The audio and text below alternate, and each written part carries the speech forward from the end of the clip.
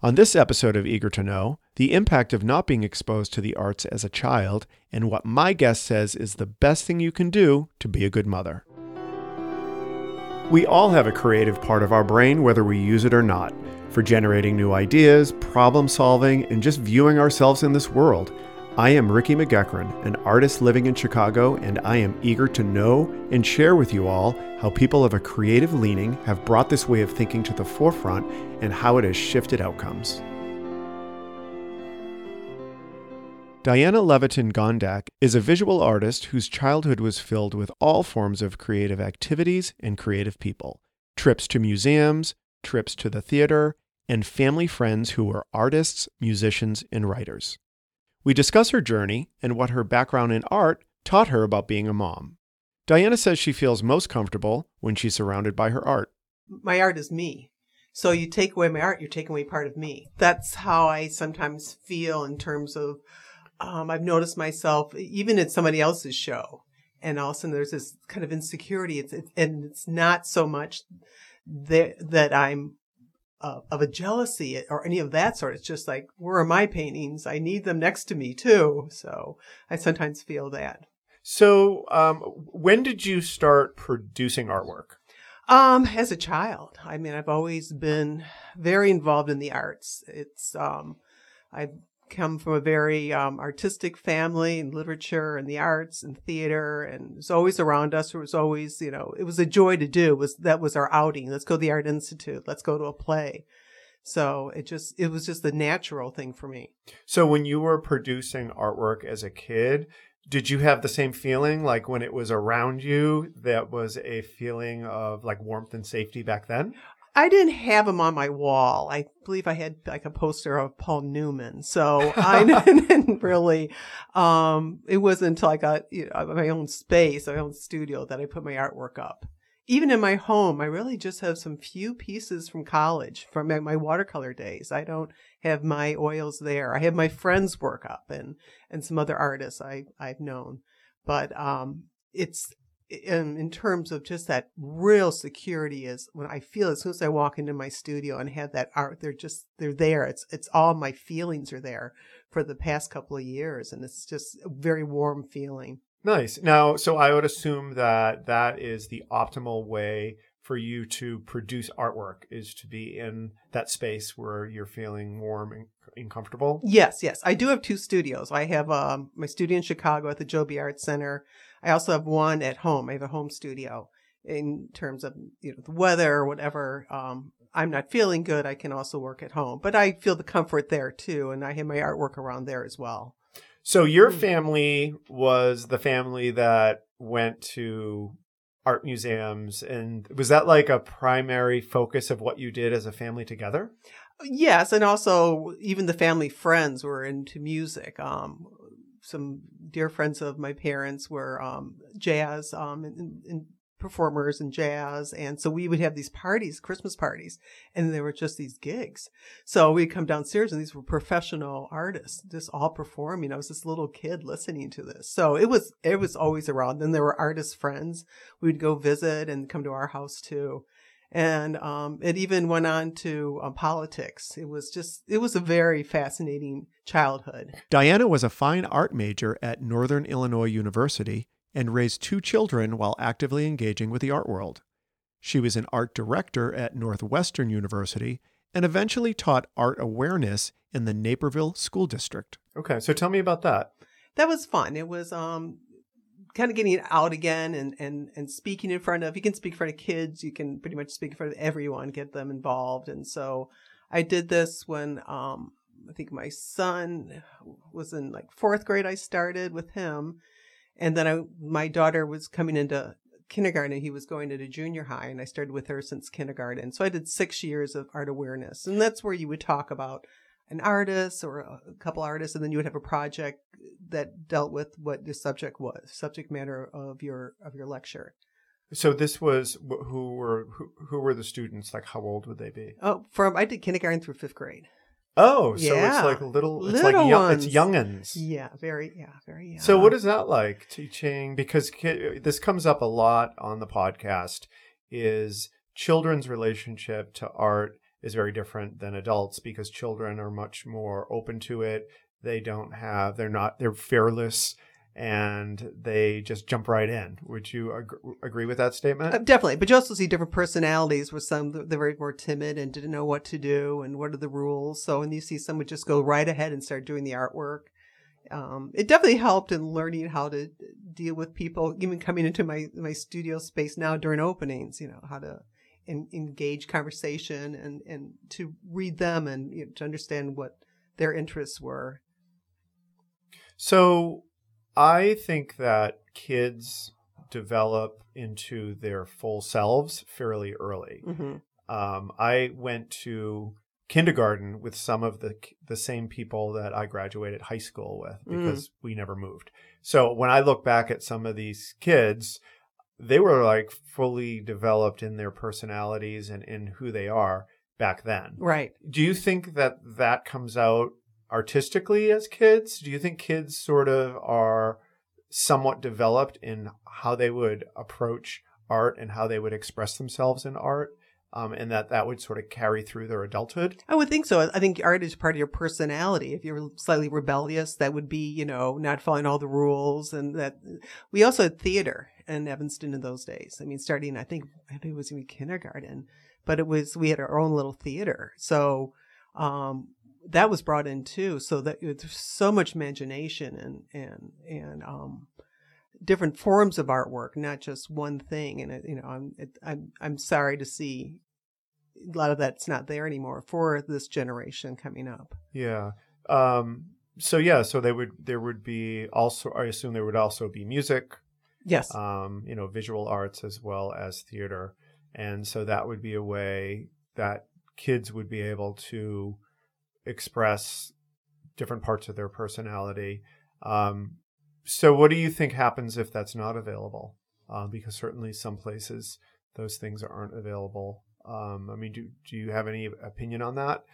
I think you're getting people who are limited in what their scope of their view is. You have to, I'm even raising my kids. I wanted Renaissance children. I wanted kids who were involved in music and literature and in the arts and in math and in everything. Mm-hmm. I wanted to introduce everything to them, but not force it on them. And it was their decision what to do with that. I think when you don't give that to a child, I think you're getting a world of limited people. They're not as they're not going to enjoy the real world out there because there's only a little bit that they understand and want to know about. Mm-hmm. Okay. If that makes sense. That does make sense. Yeah. Because I think that certainly, like, I'm a science and math guy, so I loved science and math. But I think that engaging in things such as music, which I didn't really do a lot of, but sports, which I did do, and art, which I did do, that kind of configures your brain in a way that affects how you are as an adult. It doesn't mean that you are going to become an artist, but it affects how you view problems, how you view the world, even if you're an accountant. I think that if you have a background in all of those things that you just described, I think that it's probably going to affect you in a positive way, no matter what your role is. And your brain too. I think just even in terms of, music helps you in reading. There's, things. It's a positive thing in your own education, the core education, bringing the arts in there. It's going to help with that. And luckily my kids did end up going into music. I had a rock drummer, who ended up being a Purdue graduate. So that's kind of on the sideline right now. But he also did lacrosse and played at Purdue. And my daughter is an oboist. And actually is right now continued on with her music and is a music therapist at Misericordia in Chicago. So you had this childhood that strongly encouraged engagement with the arts. Then you were in an early career, it sounds like, in the arts in the school system, and now you are an artist. So tell me about your current work that you do.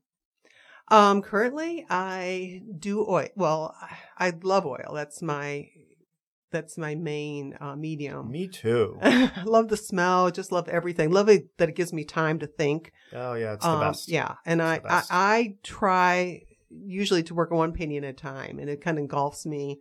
I sleep on that painting. I think about it. Like if I have I look at it as little puzzles, and what does it need? What can I do? And Yes. and it just kind of, I live through that night with it in a dream, and I can wake up and I know what it needs. It's problem solving. Yes, exactly. It's problem solving. Exactly. I also, in some of my travels and some of the shows, I took some pictures here and there, and I've been using those in more assemblage art, and I've been doing that lately too, just for fun. I like to do things to a point where I feel like, okay, when it starts getting repetitive, like, okay, another body on body painting, what's going to be this time? I know it's time to move on. Yeah, to move on and to try something that's, challenging and to learn from again. Okay. And then it all comes together. I mean, all these little pieces from my earlier work to now, these are all still building in my voice. Okay. I think that's one of the things that I'm most grateful for, that I am a painter, is the fact that you can always reinvent it, and it never runs out of being a challenge. It's kind of like yoga. Do you do yoga? A little bit. Okay. So yoga is one of these things where you're never gonna master it. Mm-hmm. Like there's always something new to learn. So even when I'm like old and I'm like 80 years old, like I will still have new things that I can learn and push myself. And art's kind of the same way, because you can always challenge yourself in a new way and reconfigure it so that it's something new and challenging. Now, is it difficult for you to find new things to work on, inspire you, or is it the reverse, where you have more than you can accomplish? You have tons of inspiration and limited time. I think it's something in between. I have things in life sometimes take over, unfortunately, and we get busy and taking care of things. But in general, it's more, what was the original question?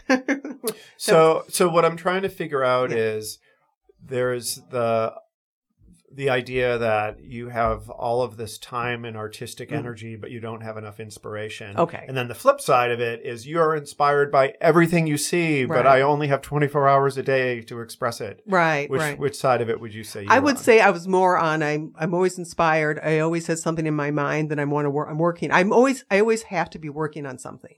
I can't have absolutely nothing going on, a piece that I'm working on. I feel lost if I don't have something there that I'm thinking about, I'm working on. It's funny because it gives me a piece, and then all of a sudden that piece is kind of gone. I'm like, yeeks, what's next, But so I always, but sometimes even near the end of a project I'm working on, I come up with the next thing I want to do. So it's a continuing. Yeah, I'm the same way. So whether I'm working on a particular painting, I always know what's next. Or if I'm working on a collection of paintings, I always know what my next either collection is or my next project. Because it may be a project that is not painting, but there's always something in that developmental part of the developmental phase that's sort of brewing in the background. Yes, definitely. Yeah. So I know that you do watercolor, so tell me a little bit about that. I like watercolor for certain aspects. I think it's lovely when people do it and the paintings are great. Personally, I think it's just so challenging. Right. What's your thought on it? Well, actually, my watercolor days have sort of ended when I went back to when I found oil. And I had done one large commission piece in watercolor. But after that, I think oil just kind of took over. But my days in watercolor were wonderful. That was my emphasis in college. And I had a wonderful teacher, Wynne Jones. And he just really opened my mind to everything in terms of technique. And I still think if you can somewhat conquer watercolor, you can do any medium. You can oil, acrylic, it's, of course, I always tell people that it's the number one thing is learn how to draw. That's the number one thing. Yes. But I do think, you can skip around and not have that watercolor training and be an incredible artist. But I think for those who do get that, it opens doors for you quickly to other mediums. Yeah, I remember when I started painting, I was like, acrylic or oil, what should I do? And I don't know, I think the people at Blick told me to start with acrylic, so I did. And then, which was fine, so I did it for a couple of years. And then I was out at a bar in Brattleboro, Vermont, and I just started talking to someone who was an artist, and he just convinced me. This was in 2012. I posted it on Facebook that this guy like convinced me to do oil, and I actually went to the art store in Brattleboro and bought all the oil stuff and just tried it. And I was intimidated by oil, but I think it's actually the easiest medium because it is so forgiving. You know, there's some things you have to get used to with using like the linseed oil and the terpenoid or turpentine. You know, they're like mechanical things that you have to deal with. But I think it's easier because it's so forgiving. It doesn't dry. So you have plenty of time. You know, when you're in acrylic, I feel like there's a timer because you have like 10 minutes and it's dry. And it's constantly changing. You know, every minute it's getting more and more solid. And it's really, I think it's difficult. Yeah, I think it really is how you go to work. I think some people think oil's too slow for them. You know, I've got to let it dry and if I do another layer, you know, blah blah blah. You know, and they don't. They're the people that really need to be working acrylic. But definitely that time is it's just such a treat to have that, and like waking up the next day and going, ooh, I don't know, I didn't do his eye right, and then I can kind of just easily play with it and correct it. I had done horses for the city of Chicago. And when I was first asked, I'm thinking, oh, I really want to do oil for these horses because that's what I really love to work with. And I was told, just don't do it. The chemicals to set it, it's just not worth it. And it's very difficult. So I did the 3 horses for the city. I did those for Horses of Honor. I did those in acrylic. Okay. Which is very fast. Yeah. So you mentioned drawing. So I took a class in at the Florence Academy of Art, and we started it was like a workshop, so it was like 6 weeks. It wasn't super extensive, but we started in drawing, and then it sort of evolved into painting, and it definitely solidified the relationship between drawing and painting for me, and sculpture, quite frankly. Like the 3 kind of work together. Right. So.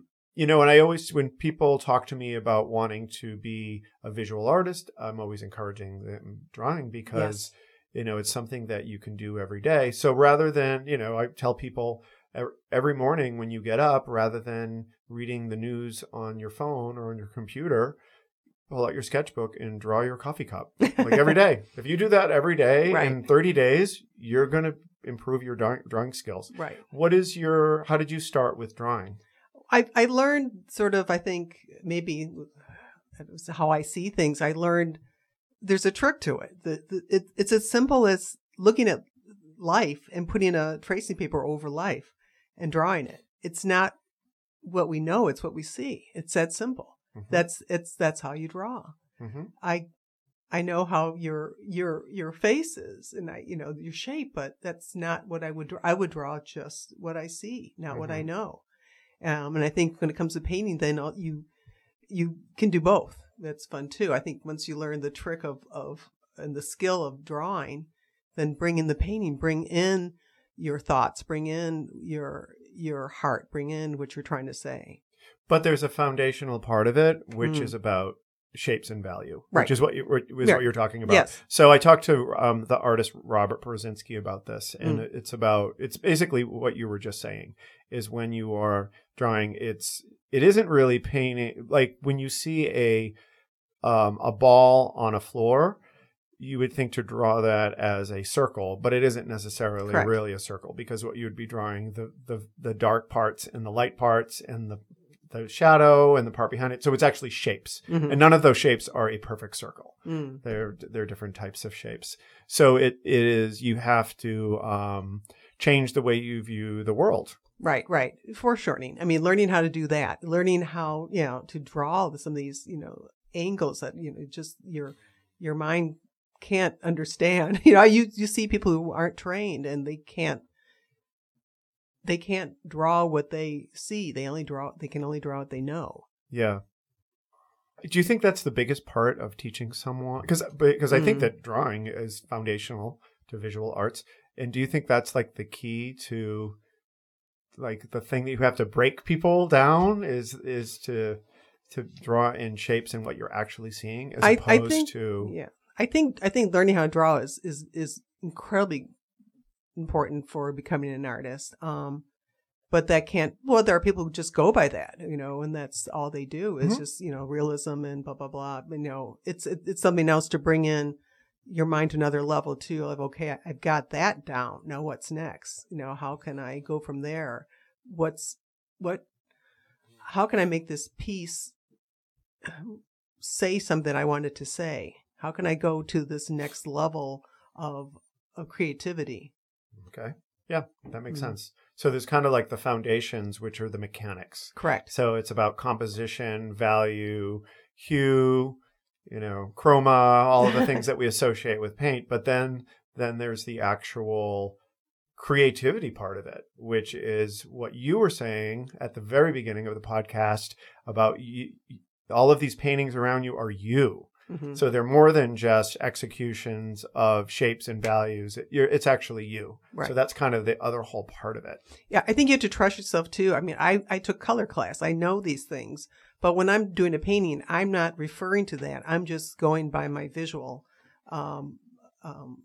thoughts at that point. I'm not thinking, okay, I know, this color goes with this color, and what hue and all that. I don't do that. I'm just going with the flow of my creativity. Okay. So this reminds me, I had a conversation with this woman named Allie Pleiter, who she's a writer, and she was talking about her experience in theater, and she said something that kind of in my brain mapped to what we're just discussing. And she talked about how when you're writing a story or a play, that the actual writing part of it, that's just the mechanics. It's the storytelling. Oh, yes. That's the creativity, and like that's the talent. And it's kind of like what we're talking about, like the mechanics, the actual drawing, and knowing all of the how to mix paint and how to make different hues and values and colors and saturations. That's kind of the mechanics. That's the equivalent of the writing. But, expressing yourself, that's the storytelling. And I know on your website, you talk about your paintings being stories. Right. Yes, definitely. And even especially my earlier series, my transparency series, those I would say, you used to say those are like little one-act plays because they were just little stories inside themselves. My paintings seem simple, and yet there's a lot going on in them. And you might just have a mother and two children looking at their phones, but there's something else beyond that. So thinking about your pieces of artwork as stories, do you know the story ahead of time? Does it evolve as you're creating the painting? Tell me a little bit about that process. Sometimes I know what I know what I want to say. I have a piece, a later piece that I had done, and dealing with a lot of things that happened in politics that were bothering me. I wanted to express my thought in my artwork. And there was a beautiful family portrait of parents from Mexico and the grandchildren. And I know what I wanted to say. I wanted to say what's important and what wasn't important. And it's called Family Wall because what's important is a family wall. That's the importance. And then, so I knew what I wanted to do immediately. And then, but slowly things like color wise, how did I want to use colors? I ended up using the colors only of the flag of the United States and the flag of Mexico and other colors. So I had the idea, but it just kind of kept building. And as I said, what I do is just one painting if I can at a time. So it gives me time to think and to put in these new thoughts into my painting. So how do you know when a painting is done? This sounds very corny, but it kind of tells me, it just says, you're done. This is it. So, I just sense that it's where it should be. I feel the aesthetics of that I wanted to say are done. And sometimes even I'll start saying, what's that next project? I know that new one. I really want to do that one now. This one, is completed. Yeah. So you know when it's almost done when you start thinking about the next one. I know for me, it happens very quickly and sometimes it's unexpected. So I had a painting that I finished a couple days ago and I didn't realize I was going to finish it that morning. And I worked on it for about 2 hours and all of a sudden I'm like, oh my gosh, it's done. Yeah. Like it happened so quickly and unexpectedly. And I think with oil, you get that, I guess with any medium, you would have the option to see that, but especially with oil, because it is such a slow process that it really gives you time to think, okay, I think we're getting to the end. All right, this is the end. And I can just walk in the morning and see the painting and go, yeah, I learned that's very important from schools. Take that break. Don't be constantly painting. You need that break away from it and then to look at it with new eyes again. Yeah, I would agree. I know that coming back the next morning, a painting looks completely different than when you left it. Usually for the better, because usually you're in the middle of it and you're like, God, and then you come back the next morning and you're like, oh, wow, actually it's working. It's great. Yeah. I didn't know that. Yeah, okay. There have been times I've left studio. I'm like, oh, what am I going to do? What am I going to do? And other times I go, this is so good. So yeah, it's like knowing when it's saying what you want it to say. So I've always thought about the painting process as problem solving. Yes. What's your thoughts on that? Definitely. It's as I said earlier, it's a puzzle. It's putting pieces together because on a blank, it's a blank canvas, and you're all of a sudden you're where do you go? What's the next thing? And you can't just randomly do things. You really have to think it through. Think in the color. Think of that next line. The thickness of the line. Everything's important. Is that ever stressful? It's a good stress because I know I'll come to a solution. I don't think I've ever done a painting and just given up and ripped it up and said, that's it, I'm done. I've always solved. Maybe there's one I know one that I should have, but I really try to figure it out. I just kind of make myself figure it out. And a lot of times I start without sketching separately than on the canvas. I want to be everything on the canvas. I'll sketch on the canvas directly, but I won't sketch on a piece of paper beforehand. So you think that with enough time and focus, you can solve whatever problem is presented to you? Yes, I think so. And I think usually, there is that timeline of the next piece that you want to get to, and that's sort of a built-in timeline. If you don't have that as a commission piece that needs to be done soon too. So what has your background in art taught you about being a mom? I'm not a very patient person, so that's it's helped me a little bit with that, I think. It also, I think it's helped me keep my own self-awareness. It's helped me to remember who I am. I've never been one. I'm a very loving mom, but I've always, I think the best thing you can do is to be a happy person, to be a good mother. And so I think, you do put yourself first.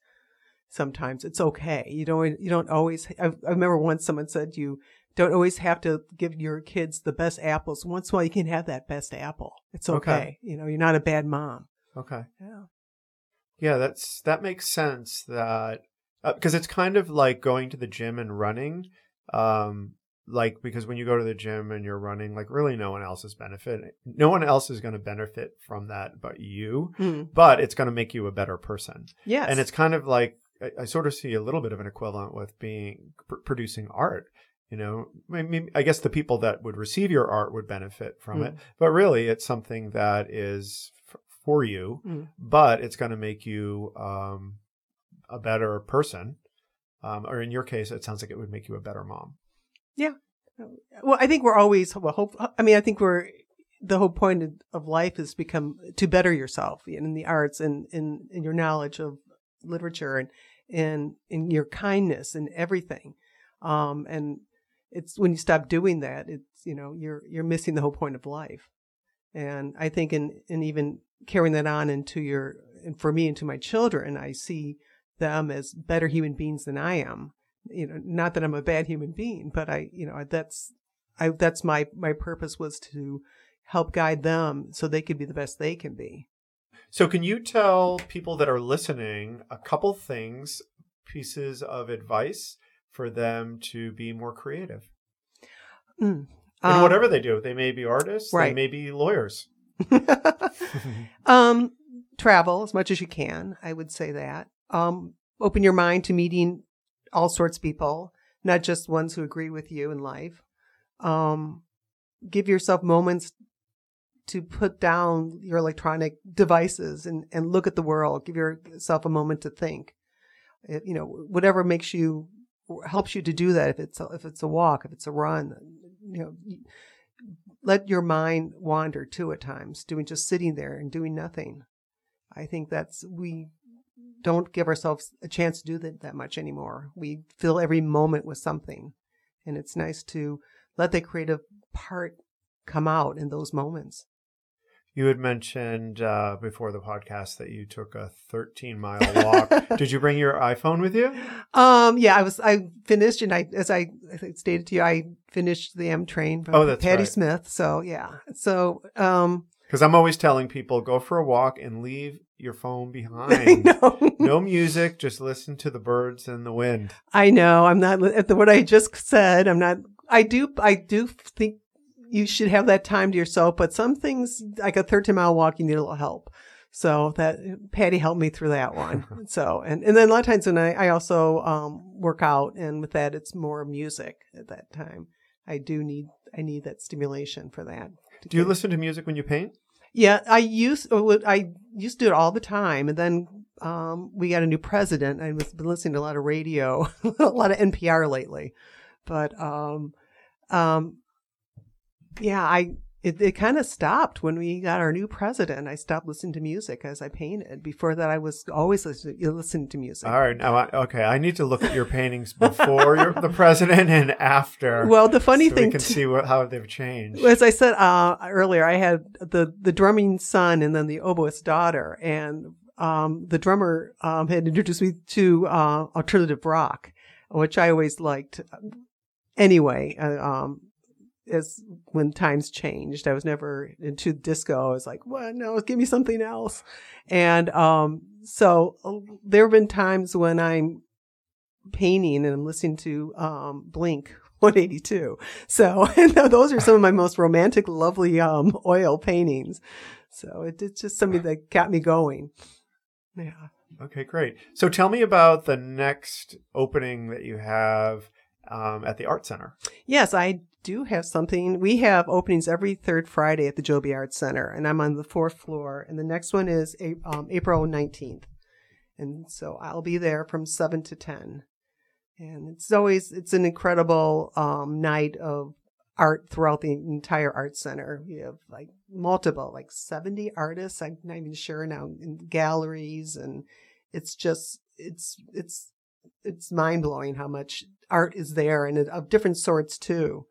So everybody can find something that they like, and there's free parking in the back. There's lots of free parking, which is pretty incredible for Chicago. Where can people learn more about your artwork? You can find me. The easiest way is just even Google Diana Levitin Gondek, or you can go to my website, DianaLevitinGondek.com. Can you spell that?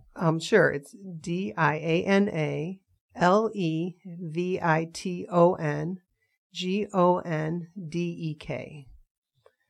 So that's, and then I'm also on Facebook, I'm on Instagram, Twitter, not as much. So, but those are, and my work is also, I have public pieces throughout Chicago that you can actually go and see as well. Okay, great. Are there any places in particular you'd like to call out? Well, the ones I did one for the mayor of Chicago. So that, I'm not sure what's going to happen to that one. That's in front of his office on the 5th floor. So Rahm Emanuel owns that one. I'm not sure if he'll be taking it with him or if it's going to go somewhere else. And then I have 2 more works for the alderman. One is for Alderman Burke in his 14th district. And then one is Alderman Tunney, which is at the 19th district police station. So that's very easy to see that horse when you go to a Cubs game. Oh, okay. I know you did some work for the Special Olympics. Can you tell me about that? Yes. It was coming for their 50th anniversary, which was last year. The first games were 1968. And so the celebration was actually last year. And I was commissioned to do a painting of the original founders and those now involved. And we did lithographs, and those were handed out to most of the people that were in the actual painting that I did. This was done in realism. And then the actual painting we have just recently sent to Tim Shriver in D.C. So now he owns it there now. Okay, great. Yes. Well, thank you very much. It's been great talking to you today. My name is Ricky McGuckran, and you have been listening to Eager to Know, the podcast. If you haven't already, please go to Apple Podcasts and subscribe, rate, and review this podcast. Join me next week for another Eager to Know podcast.